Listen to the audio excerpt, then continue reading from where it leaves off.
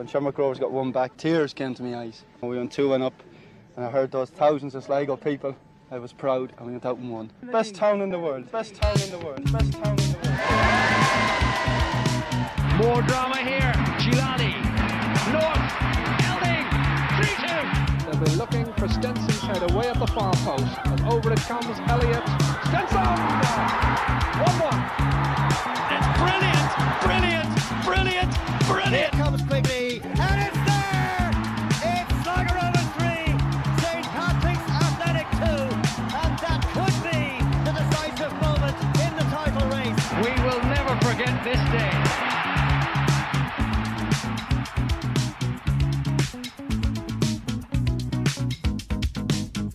Hello, you're very welcome along to episode 51, I think, of the Bitter Red Supporters Trust podcast.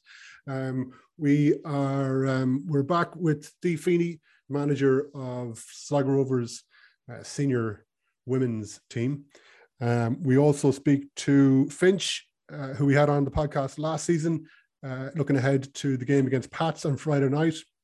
And on the podcast this evening, we have Shaun. Shaun Dunn, how are you? All good, Conor. How are you? I'm not too bad. And Gerry O'Connor. Gerry, how are you? Tip top, Conor. Tip top. And we may have Magoo. We may not, depending on how things go. Well, I think the big news anyway that came out of the showgrounds this morning, was it? We're recording on Wednesday, the 23rd, it is this morning. The new jersey came out, the new black jersey. What are your thoughts, Gerry? I think it's class. It's absolutely really, really nice. It's unusual to have 3 beautiful strips out at the one time. But I really, really like it. Really like it, yeah. Yeah, it's nice. Shaun will go well up in Markovich Park as well. Double up. That looked the part. Why not have a bit of black and white? They're Sligo colours, in fairness. Yeah. It's no harm. It's a nice kit. I like the red bull, though. I think that's a lovely little touch. Yeah, classy. Allegedly, some people were giving out about certain strips not having any red on it. Yeah, there was a bit of a major issue down on Facebook when the white and black jersey came out, that there was no bit of red on it. So I think there's the news talk sponsor on the back of the shorts. Yeah, okay, yeah. Off the ball. Yeah. I wonder do those same people have a big problem when we had the luminous and black away kit there a few years ago. Yeah, I don't know. I think it's just the Facebook generation and Fenton and stuff like that. But anyway, to appease them, the wee Red Bull Benny was embroidered in red. So yeah, I do like that touch though. I think it's cool. Yeah, it's nice. No, those little touches make a shirt, I think. Yeah, I think we need to update the club crest to incorporate Johnny Chadda's star into the crest. Yeah, so it doesn't look like we're trying to tell the world we won the Champions League. Yeah. There's no official line on stars above crests anyways, so I think it would be better to have it within the circle. Yeah. I think in Europe, we're not allowed to have it in Europe, though, are we? I don't know. I haven't a clue. We can look back on our... I don't know, Shaun. Not that it makes much of a difference. I'm not making an argument out of that or anything. I just wondering, because usually a Champions League winning team has the stars above their crest. Yeah. Just wondering if you're allowed to do that in Europe.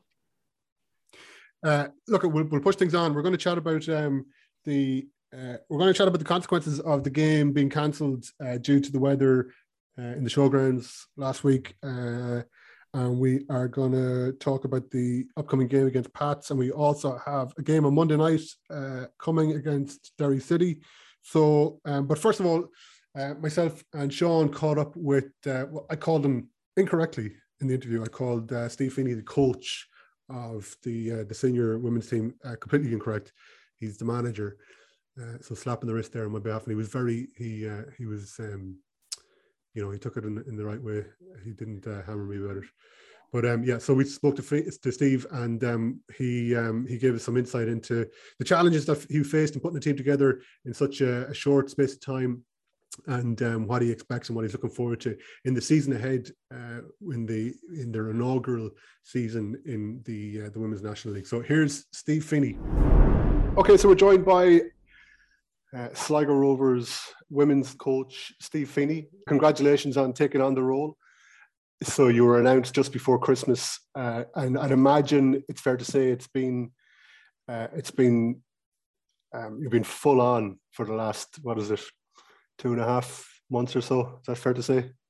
Yeah, it's been very busy. A lot of phone calls, obviously training sessions, trying to organise a backroom team and a playing squad, so it's been a lot of time spent on the phone and a lot of work kind of done away from the football pitch, and quite a bit done then on the pitch as well. But it's slowly starting to take shape, so we're kind of delighted where we are, considering that we were starting from scratch. Was it an obvious thing to jump at when the opportunity came around for you to take on a role like this, or did you have to think about it? I suppose a bit of both. It was a great opportunity, obviously to come back and get involved with Rovers, and then the fact that it was going to be in a manager's position of a senior team was something that really appealed to me. I'd been up at Ballymallard for kind of the last 10 and a half years and was really enjoying it up there. So I suppose that's where the kind of difficult decision came in about just leaving a role I was enjoying.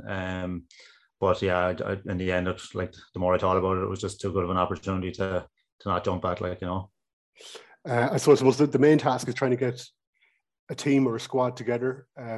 Has that been a challenge, or have you had players who, obviously there's plenty of girls playing football locally, and those numbers are growing all the time.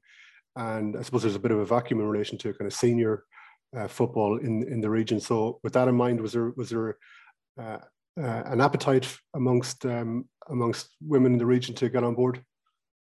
Yeah, there was, in fairness, we held an open training and got a good turnout of that. Now COVID kind of impacted it a bit, but so we kind of ended up extending it over a few sessions, but there was a good turnout for those first few sessions, and then anyone I've spoken to in general, any of the players, even people we couldn't convince to get on board, or people that it just wasn't realistic for, everyone just was buzzing about the fact that Rovers were going to have a women's team in the National League, so that sense of it, or I suppose that side of it, gave me a lift, that even there was players you weren't convincing to come and give it a go, or that they weren't in a position to, but they were still so optimistic about the fact that Rovers were going to have a team, so.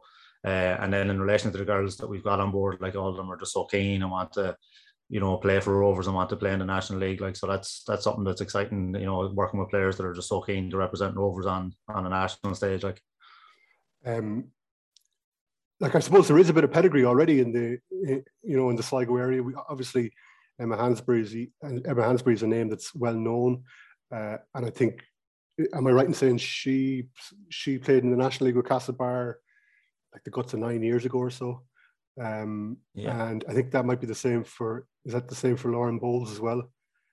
She's experienced in the league, and obviously not from Sligo, but Kristen Sample is your new keeper who's come in, and she's played with Cork. So you do have, this isn't a completely unexperienced team that you're putting together, I suppose.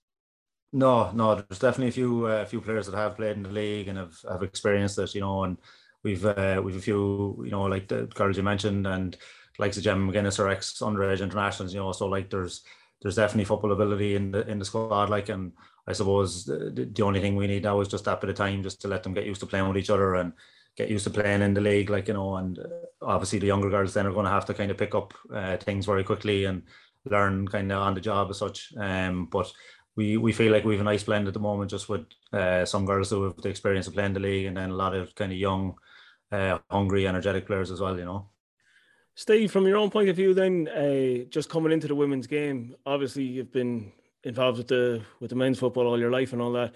Did you have to lean on certain people coming in just in regards to player recruitment and who was the right player to go for and stuff like that?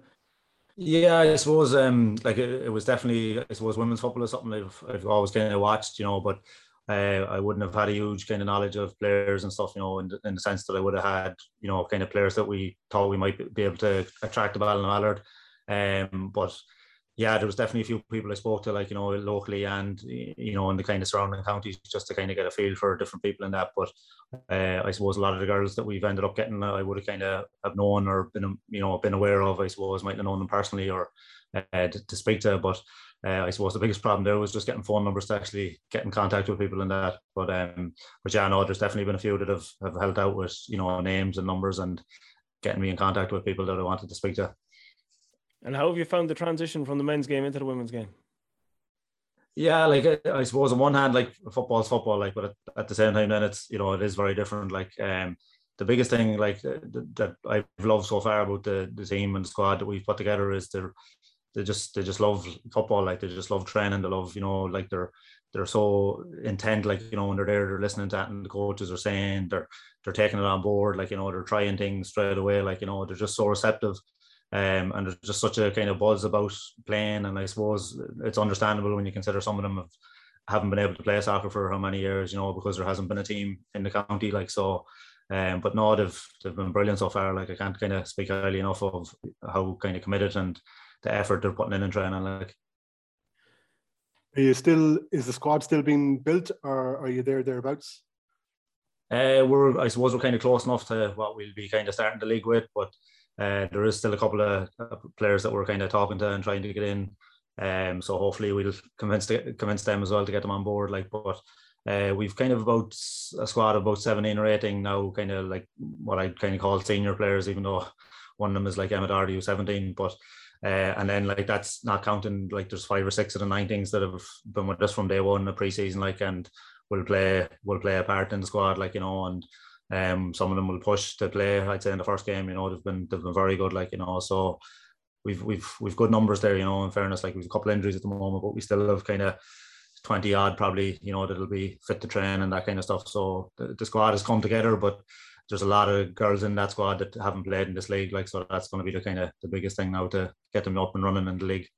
Yeah. I mean, is that going to be a big jump for a lot of the girls? And especially, like you mentioned it there, your first outing in the league is against Peamount. You probably wouldn't have, if you could have picked any team to start against, you mightn't have selected Peamount. Yeah, probably not. But I suppose, look, we have to play them at some stage, and hopefully they won't be at full tilt, in the first game of the season, and hopefully we'll be ready to go. But like it's exciting, like like you're playing Peamount, who have a few internationals, Irish internationals playing, like, and that's what the girls want. Like they want to be testing themselves against international players and the best players in the league, like, and seeing how they get on. So. It will be a big jump for them, but I suppose anyone kind of jump in the National League, even if you look at the men's game, say if someone was playing in the local league here in Sligo and, they went, it's a huge jump from the local league into the Rovers first team. Like, so I suppose the only difference is that they're kind of getting their football week in and week out, whereas a lot of our girls now haven't been playing football regularly. Like, so that's probably the biggest difference for me.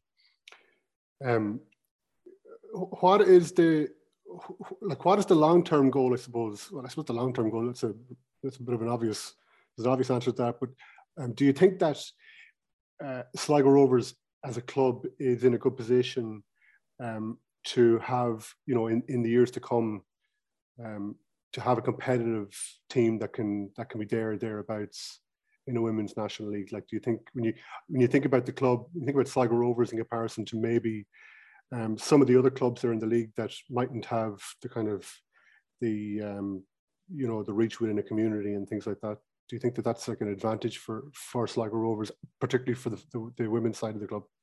Yeah, I think it's definitely something we can build on, and kind of take advantage of. Like when you see, like, I suppose even go back to when I would have played with Rovers, like how much the club has come on, both on and off the pitch, but especially off the pitch, even for me, like, been away from the club, obviously kind of looking from outside in, following the team, but like the club has changed so much, like, there's so much going on behind the scenes now with the club, like that's really good, like, so I suppose my hope, and I'm sure it's the hope of the club, is that, this will be kind of our first year, but it'll be it won't be a case that we'll go in this year and see how we get on. It'll be, let's go in this year and let's build on it again next year, and and just keep laying foundations and keep building on them. And I suppose that was kind of the biggest thing that I was trying to put in place, was that Anthem we put in place now was something that can be built on. It's not something that, we're trying to quick fix and in 6 months or 12 months time, it'll be of no use to us. Like, we're trying to build something there that over the next few seasons that you can see a gradual progress, and hopefully for the better.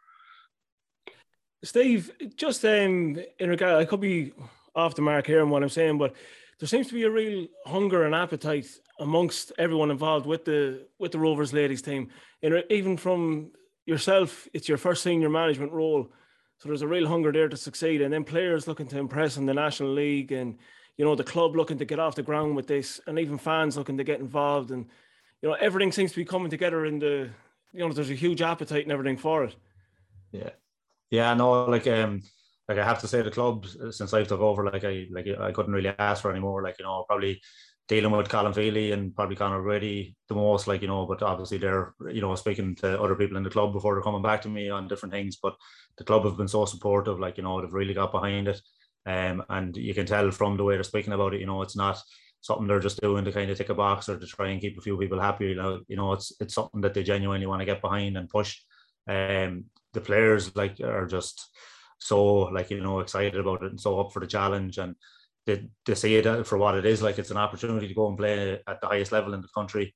And I'd say they look at the league and see that there's teams with internationals and think, why not me? We played one of our pre-season games there in Dublin a couple of weeks ago against DLR, and Vera Pauw was at the game, and stayed and watched the whole game and spoke to us after and everything, So I suppose the woman at the top of the ladder, kind of in that sense, playing for the Irish team, has a genuine interest in the league. If she's coming out watching pre-season games and all, it just shows that, there's a chance there for players that are playing for Sligo Rovers to progress to that level, if they're going well. But obviously that's, I suppose, a bit longer term, but we need to give them the platform to go and impress, and impress, I suppose, Rovers fans first, but also then push for that kind of international recognition or further afield. How is pre-season going so far? I got to see you when I saw the first half of the game against Ballyclare Comrades in McSharry Park on Saturday. I got absolutely drenched. But how is the build-up been going from the team's point of view? You played some good, like you won 5-2. I don't know what Ballyclare are like in comparison to the competition you'll be facing in the league, but you played some really good football, scored some really good goals.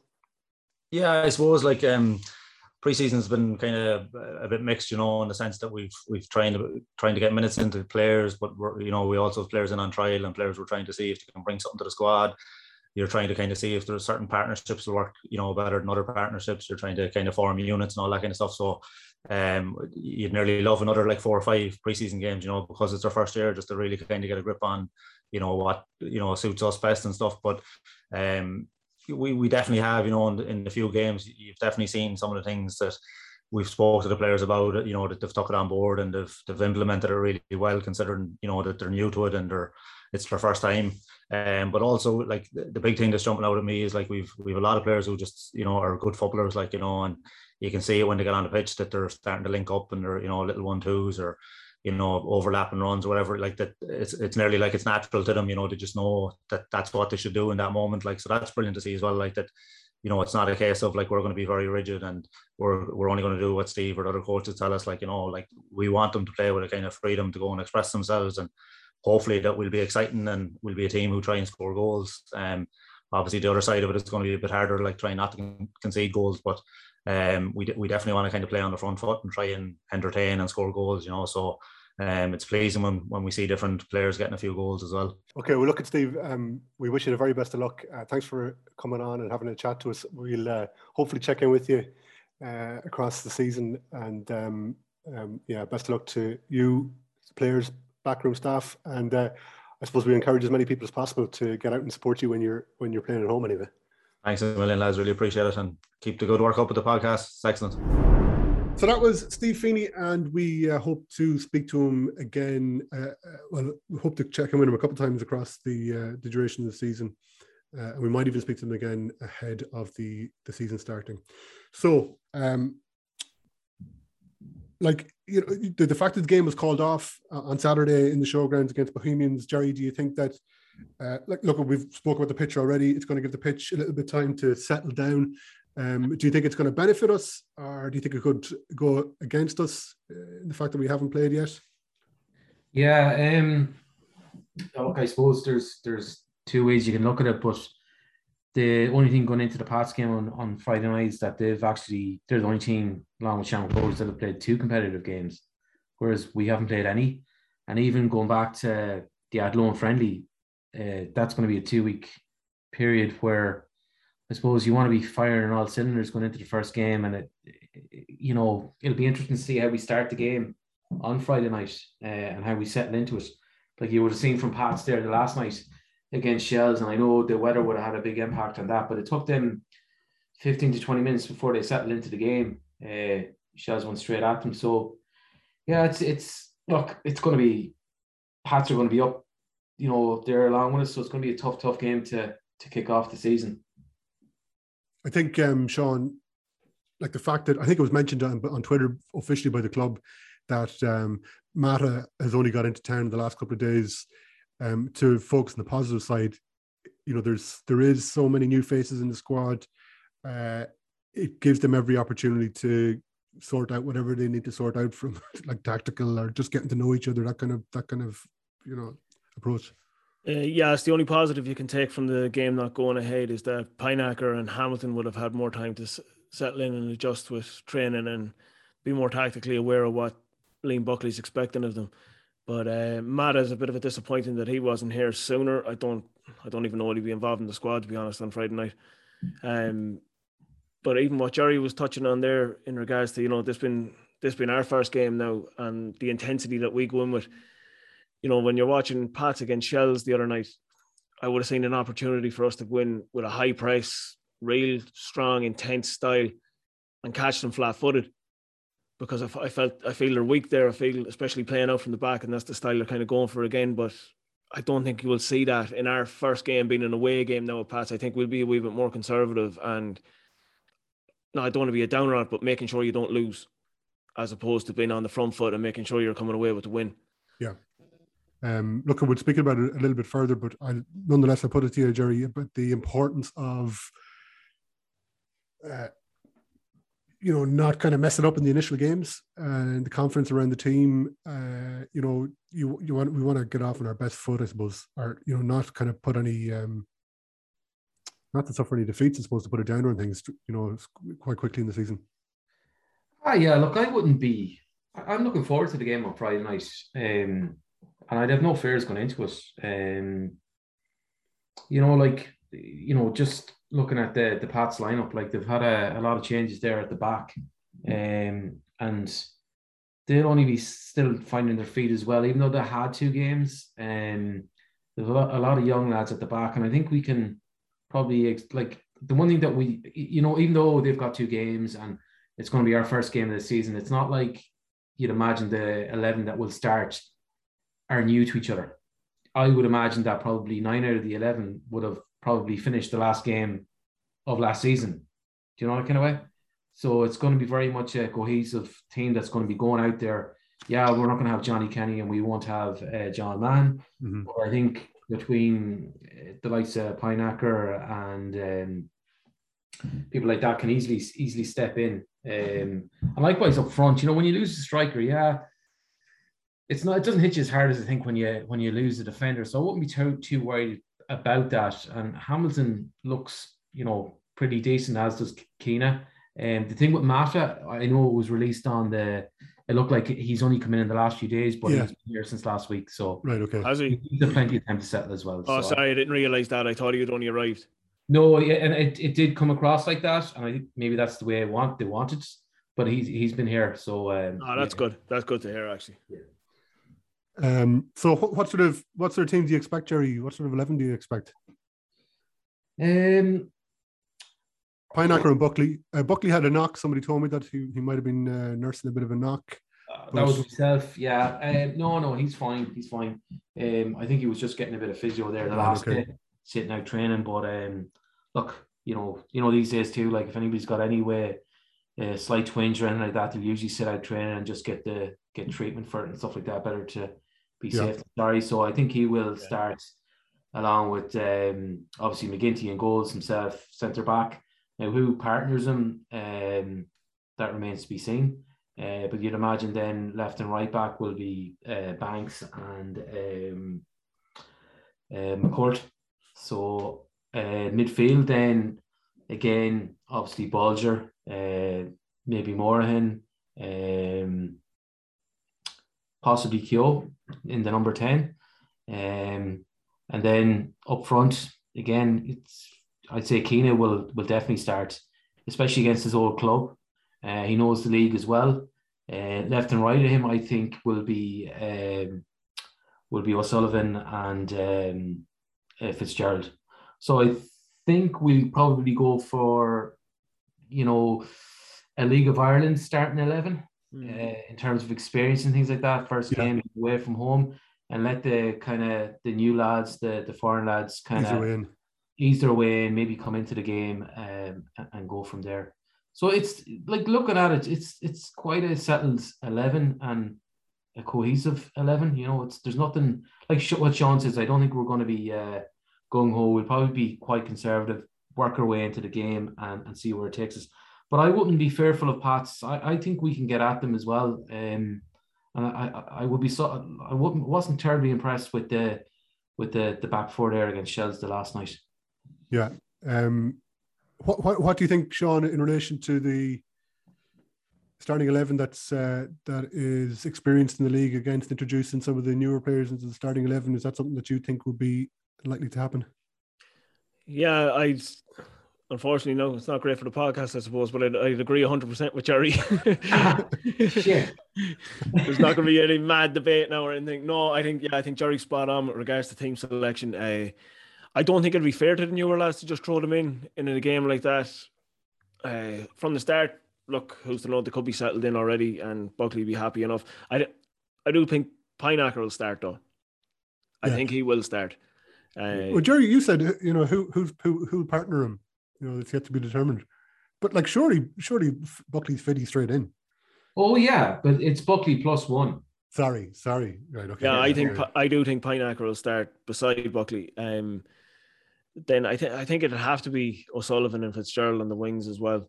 So, and I'd like to see them there because I think that's an area we could pick off Pats in on the counter.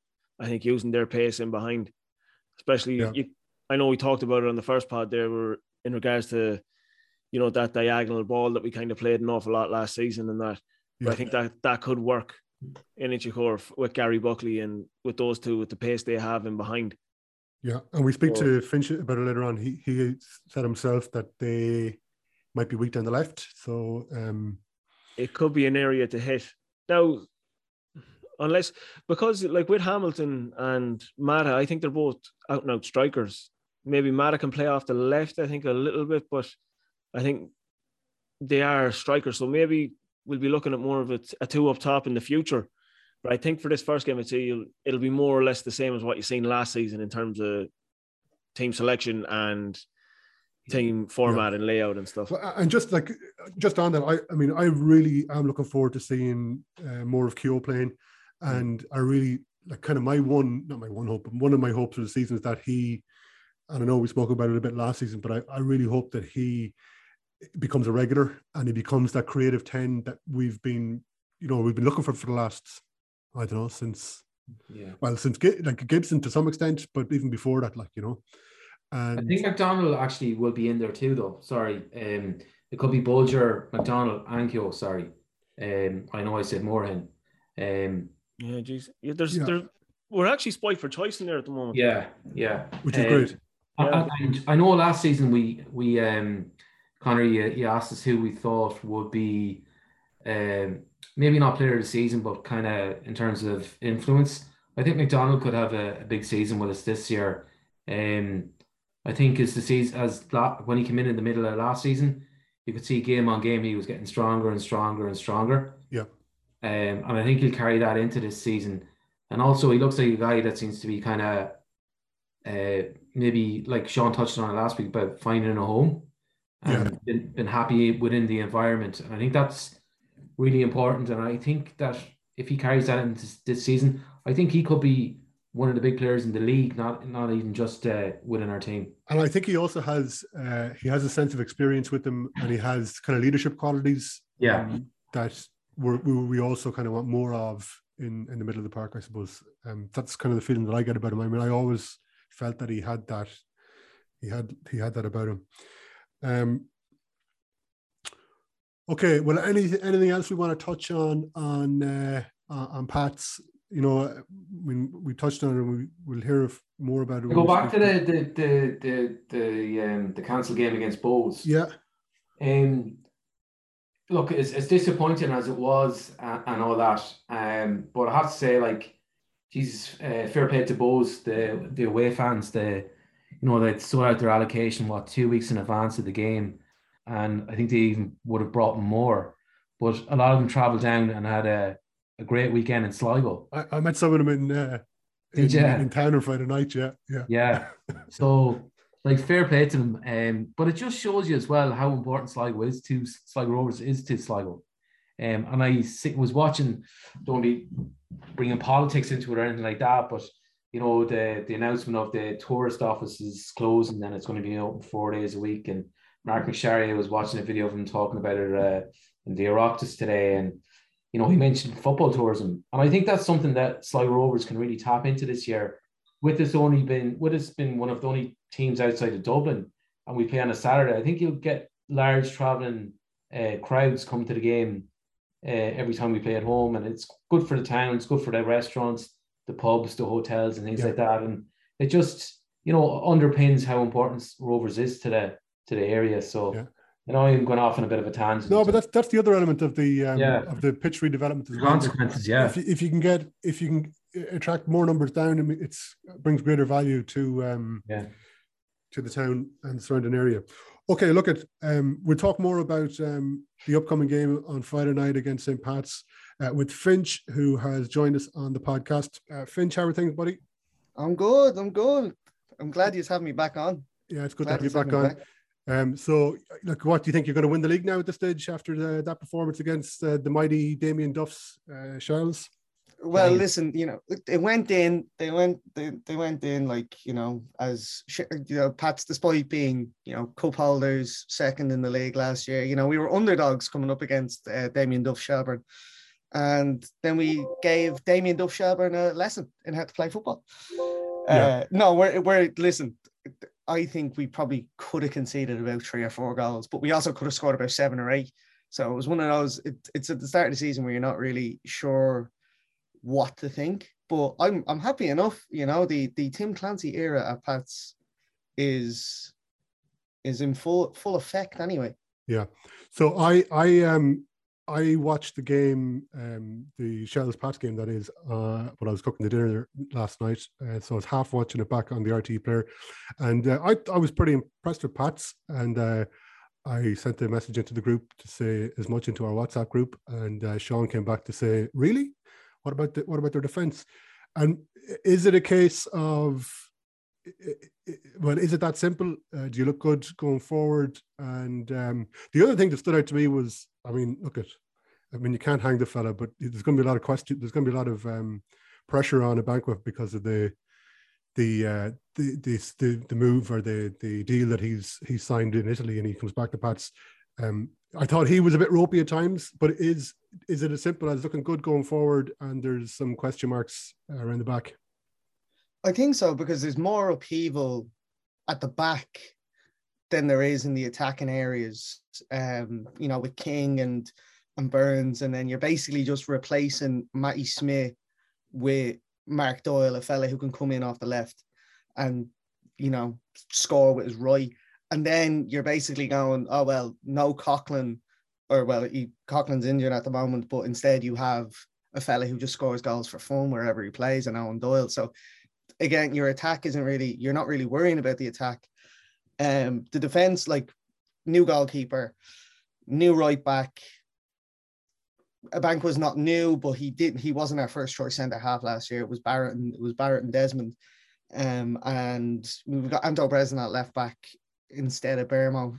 Now that can be, you can kind of pick and choose, and Paddy Barrett has to come back in. Birmingham could come back in, but you've got 3 new players anyway. 4 if you're counting the Breslin for Bermo, whatever. So yeah, I think so, but it's like, you know, with first game of the season, and we conceded against Shamrock Rovers in the President's Cup because of a goalkeeping error. You know, it wasn't down to anything in particular. It wasn't like they cutting us open or anything. And Shells definitely could have scored a few goals. I think that'll get better. Like, I was impressed with Redmond, as much as, you know, a Banquet kind of overshadows him because he's, you know, moving to euthanasia and all. But I thought Redmond was good. We need a player who can dictate at the back, because if Barrett's not playing, you're going to need somebody in there who has the wherewithal to instruct everybody. And I actually thought Joey Anang in goal, first 15 minutes was a bit, I don't know about this fella, but he actually came into it well. He didn't really have a tough save to make, bar I don't know who took that. I think it was McInnes that had a shot. Yeah. But like I do think that there's more upheaval in defence, so that means that there will be problems in defence, which you could exploit on Friday, because I think that a better team will exploit it. Yeah, it could have been a different game with Carr scoring in the first minute. It took Pat a while to settle at the back. I suppose conditions had something to play with that as well. Yeah, exactly. Like, Shells kind of wanted to set their stall out early. Like, that's why I was only coming into Talca, and then I just saw the ball go in, and I was like, here we go. Like, this is exactly what we need. Like, especially, like, I wasn't at the President's Cup, so I did all I heard, and then I watched it back during the week, and I was like, all I was hearing was, Pats were brilliant. They should have absolutely blown them out of the water, and then we end up losing on penalties, which is typical. But then to go in, it's like, my first live bit of Pats this season, and then a minute in, you're like, Jesus Christ. But they didn't. Thankfully, they didn't, and there was no controversy really, because it's a clear offside. So I wasn't even. But if it wasn't a clear offside, it would have been even better. Just so Shells would have been even more annoyed. But now we have Joey Anang. So in regards to Joey Anang.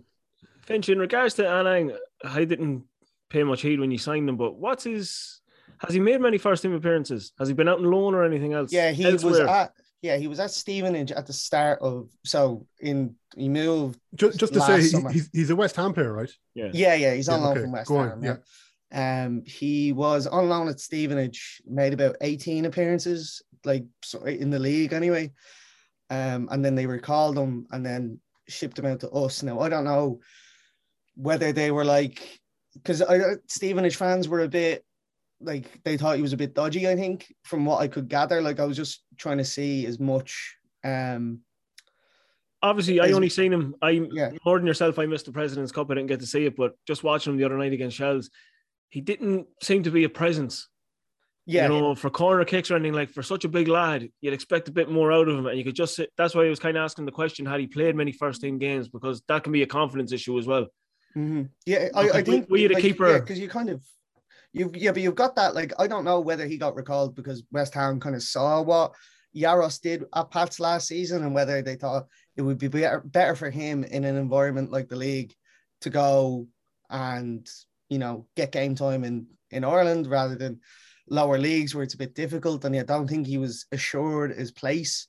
Whereas now, again, at Pats, he won't be assured. It's not like Jaros last year where he had Josh Keeley, who was 18, and Barry Murphy, who was about 40 odd. Now, I love Barry Murphy, but like he was about 40 odd. Yeah. He wasn't gonna. He was nowhere near where Jaros was going to be. Whereas Anang now has Odomasu and like, if Keeley stays, which I don't think he will, but they're two good goalkeepers underneath them. That will be, if he makes a few more. Well, I say a few more errors. He made one error. But if he makes an error or isn't really instilling confidence in his defence, then let's push on to Inchicore on Friday night. And I guess, it's difficult to ask you about what you're going to expect. We don't know what to expect. But in relation to, if we talk about the team that went out against Shells, do you expect something similar from a starting 11 point of view? Yeah, I don't think we'll make any changes really.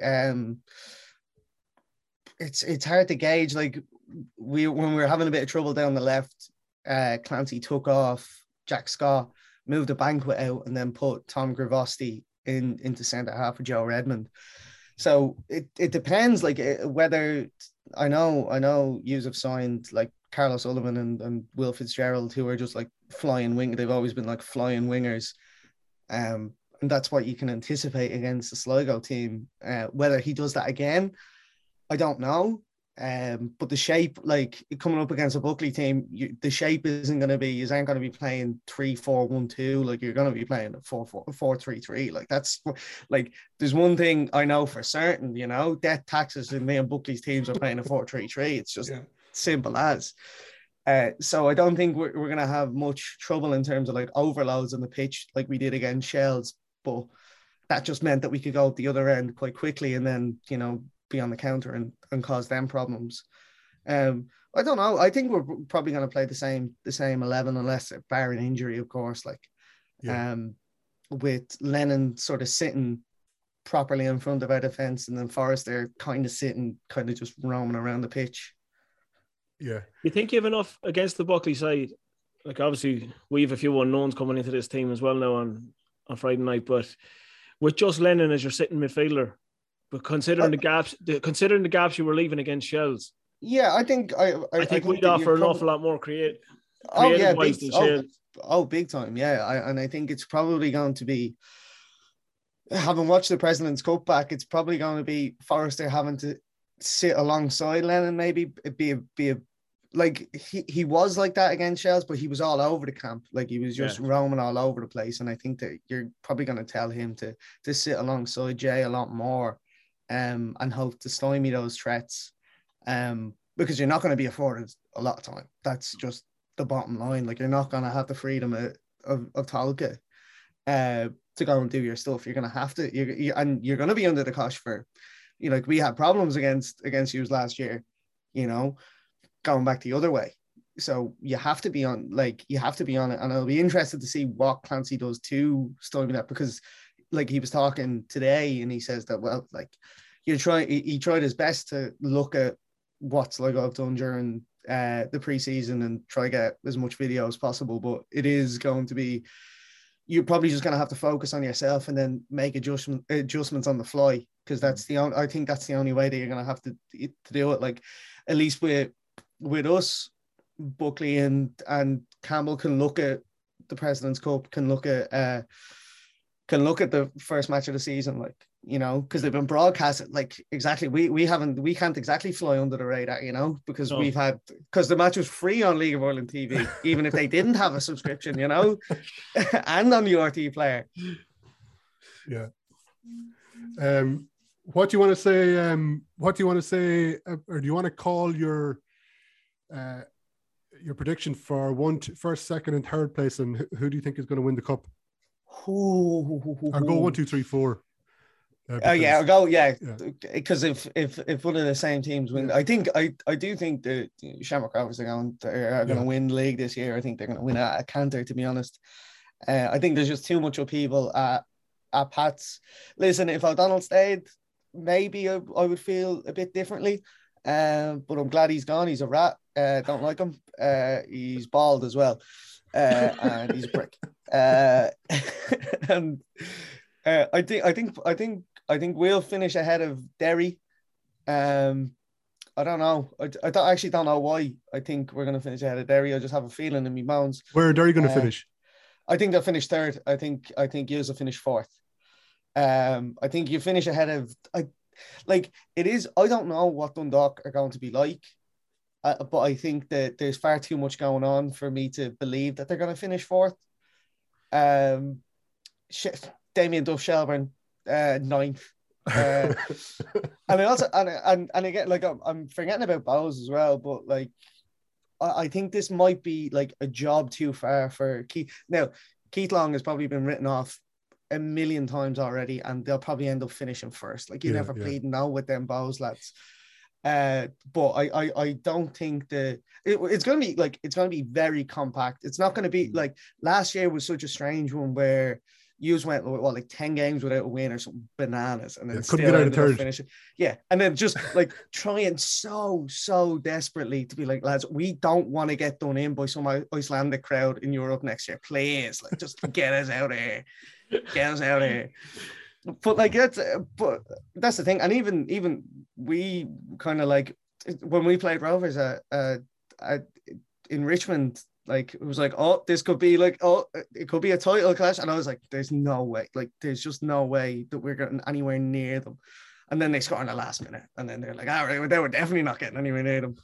And then I was panicking. Then I say we're going to finish second this season. And I'm as pessimistic as it comes. Like, and I was like, geez, now we just need to make sure that we're keeping up with Sligo. We're keeping up with Bowes, keeping up with Derry, even though we were like, I don't know, 8 points ahead of you at that stage, and I don't know how many points ahead of Bowes, and it was like I was still panicking, like, I just want to go on holiday next year, please. Please.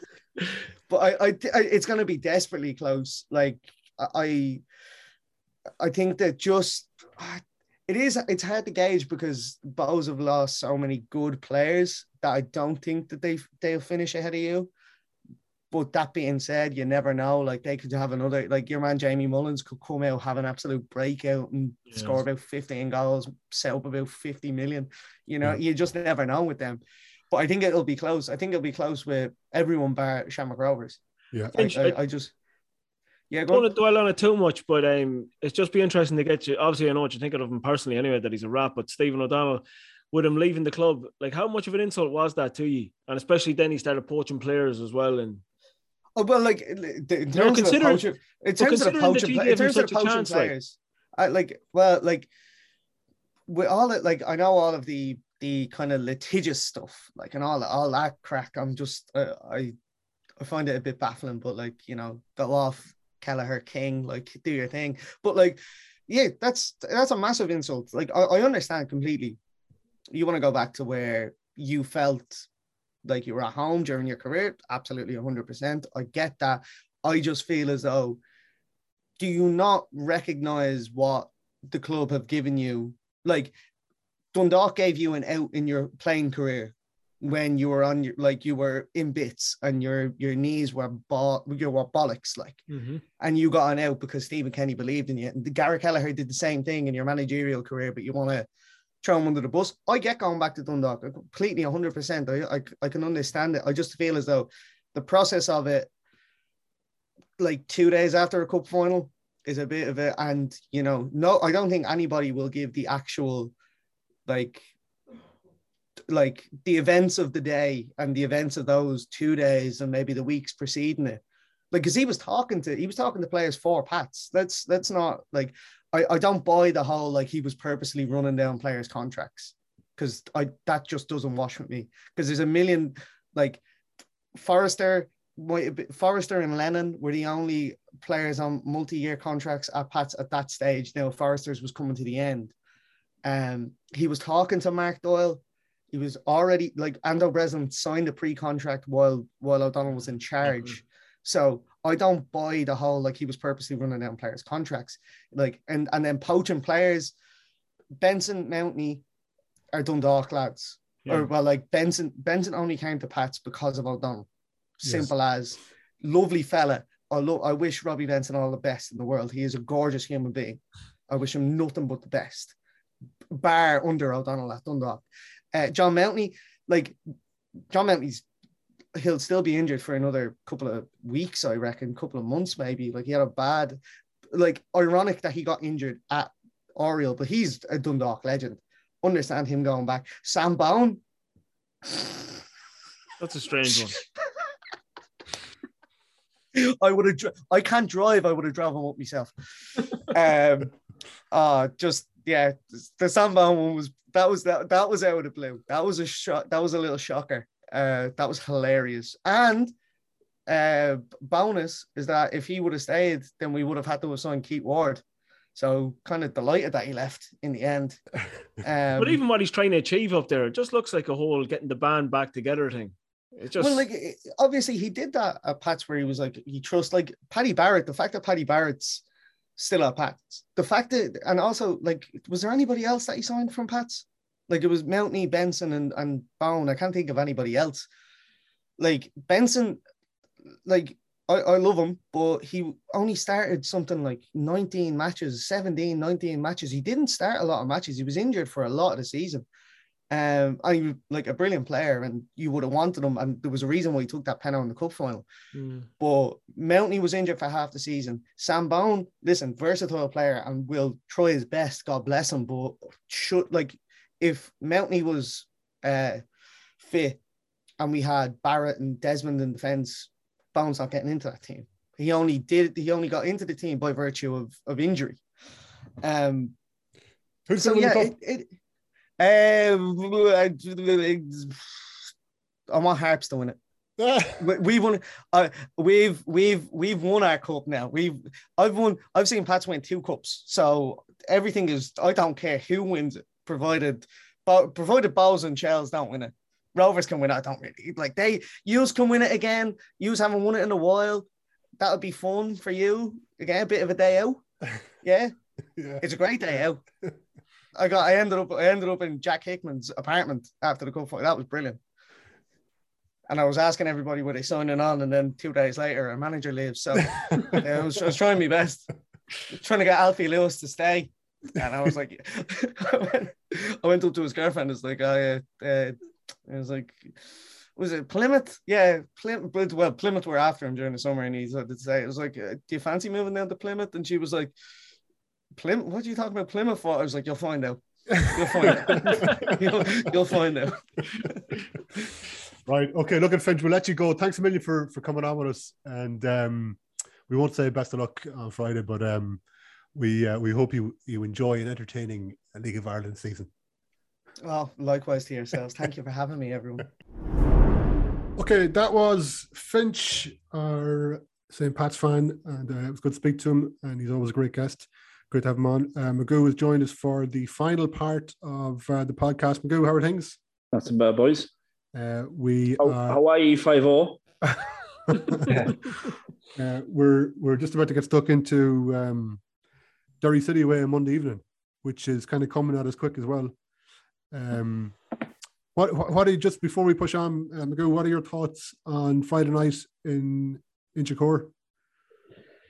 Look, it's hard to know without having seen us play really, but and seeing any of the new lads. But from what I've seen at Pats, they didn't really overly impress me on Friday night against Shells. Like they give up a lot of possession and chances to an average Shells team, I thought. If you were looking at it, you do know that Shells are managed by Damien Duff. You know that. Oh shit! Sorry, Shells are excellent. But if you're looking at it from Rovers head on, you'd be looking at the pass we saw last week, thinking, defense, keeper, defense, midfield were every bit as good, if not better than them. So up front, obviously, they have Owen Doyle in that, and it'll be debatable because our Luton lads are an unknown quantity. But like I'd expect a better patch this weekend. Obviously, playing at home, they'd want to get the ball down and play. I would presume Richmond would be in better nick than Talca Park was. So, and they'll have a big home crowd behind them. So, look, it'll be a tough game. It's always a tough game in Richmond, but I don't think we have anything to fear either. Shaun, what are your... we're going into a very difficult territory now, trying to have a conversation about what's going to happen on Monday night. But let's do it nonetheless. So let's say things go reasonably well in Chicor, Richmond Park, and we sneak a 1-0 victory. Take it. Pinacker corner. Lovely. O'Sullivan corner. What are you looking for? Do you think so? My point is, what I'm trying to get to is we're going into Derry with a sense of confidence, and bearing in mind that we have kind of come to the conclusion that we're going to go with a safe starting 11, starting 11 against St. Pat's, who have experience in the league. Do you think we would be likely to see more of our new signings make an appearance to build the momentum up in Derry? No, I think it'll be much the same side that plays on Friday night. I'd say nearly like for like. The thing with Derry, judging from the Dundalk result and seeing a few match reports and all that, they seemed like they were exciting all right going forward, but they seemed a bit suspect at the back. By all accounts, they were giving up a few chances. It just didn't look cohesive, but that's only from 1 or 2 match reports that I've seen. I didn't watch the game, so I can't comment too much on it.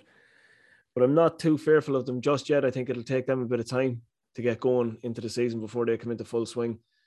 So I think we're meeting them at the right time as well. Even with Pats, I think we're meeting both those sides at the right time. I think we have more settled team than both of them. So we have. No, yeah, I just wanted to ask on that. Obviously, I didn't hear it. And you were saying you were picking a conservative team for Pats. What was the team you were?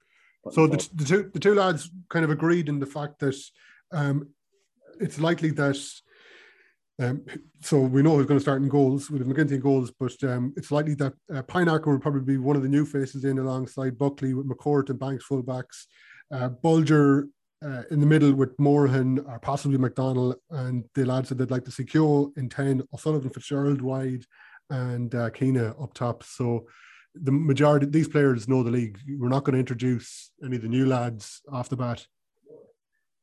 I think it'll definitely be a three in midfield. I don't think Jamie personally. This is in Derry now we're talking about, yeah? No, well, in probably the chances of both games, but personally, I'd like to see him play, but I'd take away from home first game. I'd say Adam, Niall and Greg will be in there from the start. And I would imagine you'll see one of the two new lads play number 9, I'd say, with the two boys in the wing. For Pats as well? Yeah, that'll be my personal take on it. So you don't think Keane plays? I probably not, no. Have you seen some shapes, Magoo? Have you? No, I have seen nothing. I haven't even seen the lads themselves. I don't even know what they look like. But I don't. In my view, why would he bring them in and not play them? I would imagine they've been here now for a week's training. I'd say they're going straight in. One of them, at least one. He was brought in though too. Who? Well, Keane was brought in as well. He was, but I mean, these lads were brought in without ever being like these. Obviously, have come with glowing reports. They haven't been. There was no trials or nothing with these lads. They were signed when they weren't even in the country. Keane will be pinning this up in the dressing room now. Yeah. Good. I hope he does. I just think that he'll go Keane as well for the fact that it's against his ex-club. Possibly, yeah. But that's really in my head. I'm just thinking that. Yeah, I like that too. Well, like I agree with you. I'd say the 3 that you picked in the middle would probably be the 3. But I suppose what you were asking, Conor, is what we think or what we would like to see. Yeah, I would like to see probably Keogh play as a 10 with Bulger and McDonald. The only thing that for me as well, just on Keogh, what would make me think Buckley might go for Keogh is what you've seen Malloy doing to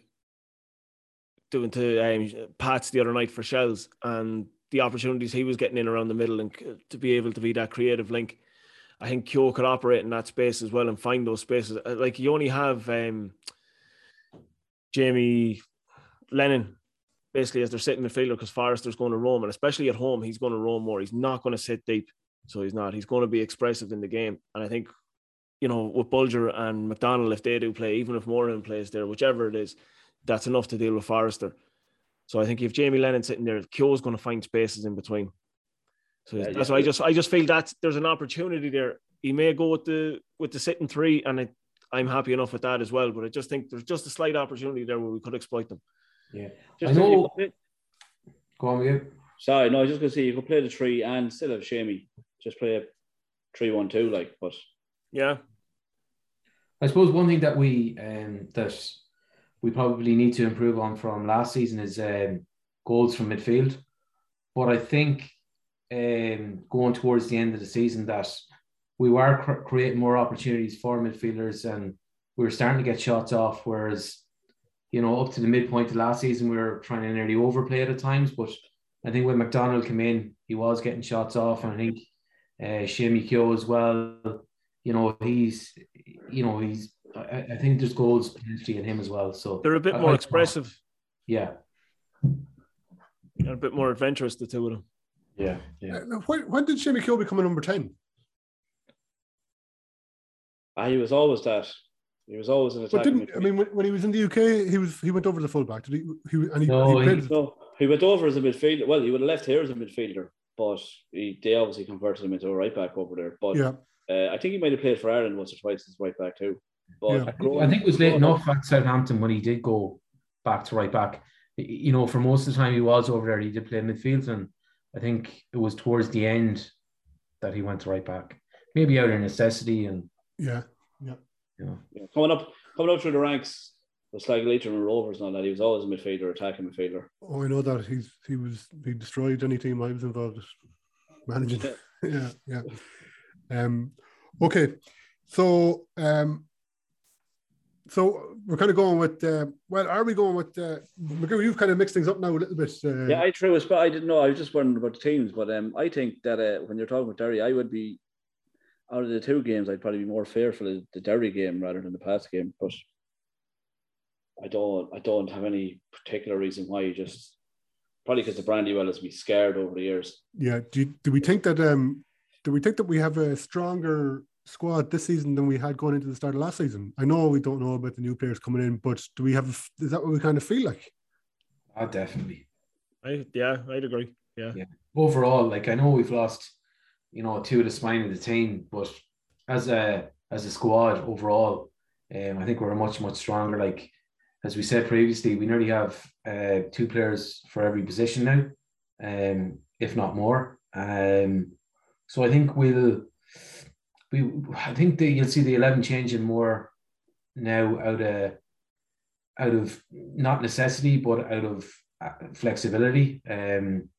Hopefully we don't have too many injuries like we had last season, touch wood, because that really did affect us. And I know Fynch was talking about our slump, and that was primarily down to a couple of players being out. But I think we're far, far stronger in terms of depth within the squad. Yeah, I think we've reached the point with the squad as well. Now we're in a position where in certain games we'll be able to rest the likes of Greg Bulger and that, and not just run him into the ground like we had to last year, where we were clinging on to him for nearly every game, that if he didn't play, we were in trouble. Yeah. Where you have a midfield now in place with options there that gives you the option to rest him. And even like with Pineackers in there, you have Blaney, and even to rest Buckley the odd time, just to see us through, because we'll hopefully. Yeah. And like another name that we haven't mentioned is Paddy Kirk, and yes, the idea of McCourt, we want to see more of Blaney, but if there's injuries in there, we have McCourt who can drop in, we have Paddy Kirk who can fill in a hole as well, and hopefully he does more than fill in a hole and he becomes a starter as well, that he's that much potential. Well, I definitely think with Kirk there as well, McCourt is your 4th choice centre half now. Yeah. I think that's the idea behind that one as well, where it still gives you, if McCourt did have to go in there, you still have a player of much the same ability coming in to fill that role at left full. Yeah. I'd say Liam is happy. I'd say, well, look, you'd imagine that Liam would be happy, the happiest he is going into a season since he came here, in that it is his squad now. He seems to have, the players that he wants in the position that, he needs. And I was just looking at there was a thing on social media today about Tony Mowbray. He's 5 years at Blackburn, and like they're pushing for the Premiership this season, and like Premier League. It's it just shows you the importance of being patient with managers and giving them time and giving them breathing space and letting them build their own squads rather than kind of chopping and changing all the time. Yeah. There's like Gibson, he's gone to Carlisle. He's not even there a full season. I think he's had 3 different managers already, including one today. It's how can you build a team or a system or anything with that mindset? Whereas, how can you grow as a player? Yeah, like it's ridiculous. Like you don't know. You're hearing different voices every couple of months. Like it's just and I think that will stand to us. Like I think Liam's probably. I think he's the second longest serving manager in the Premier Division with us. I'm not sure who the other one is, but you can definitely see Ollie Horgan, isn't it? Is Ollie, yeah. So you can definitely see where we've grown season on season. The squad is getting more settled. Like what we said there, it's the starting 11, probably bar 1, maybe 2, will all have League of Ireland experience or experience within our own team over the last 2 to 3 seasons. So I wouldn't fear. Last year I would fear going to Richmond Park or maybe even Derry, but I wouldn't fear any of them this year. I think we'll definitely be up in the mix. Yeah. Okay. Magoo, do you feel the same? Yeah, 100%. So you can see progress every year, and that's what Liam always says. That's making progress every year, then you're doing something right. So, and I think it has to be said too that it's got harder every year around the league. Yeah. So it's been, while we have progressed, other teams have progressed. So it makes the job harder. But, and as Gerry said, I would agree that he will probably be the happiest with the squad that he has been since he's been here. And it has been. If you look through it, it's definitely the strongest squad, in-depth squad, definitely. Yeah. Okay. And as Gerry was mentioning earlier, with being able to rotate players and stuff. You see, when we had these 2 games last year, it would have been the same starting 11, play Friday and Monday, barring injuries. I would say this week you would probably see 1 or 2 changes just because we can, and the drop off in level from the players you're bringing in won't be as it would have been before. It'll be very much similar. So you can afford to make changes and keep everybody fresh. Yeah. Okay. So look at lads, we've it's another monster episode. We'll wrap things up. Unless anybody else has anything else pressing to get off their chest before we're done. Gerry, you're looking pensive there. Yeah, just a couple of things to mention. So I have through the trust just a new badge on the go. So there's a lot of people interested in it, and it'll be on sale at the Dundalk game at the tea and coffee hut between the railway and the main stand. So a lot of people have booked it and all that, so that's where you can pick it up. And just one other thing as well. So the Riverside Hotel, good sponsors of Rovers. They're going to be showing all our away games on the big screens over there. So if you're interested in going out for a pint or two and you want to watch the match, the Riverside Hotel is the place to be. Okay. Thanks, Gerry. Okay, so Shaun, thanks for joining us. Thanks a million, lads.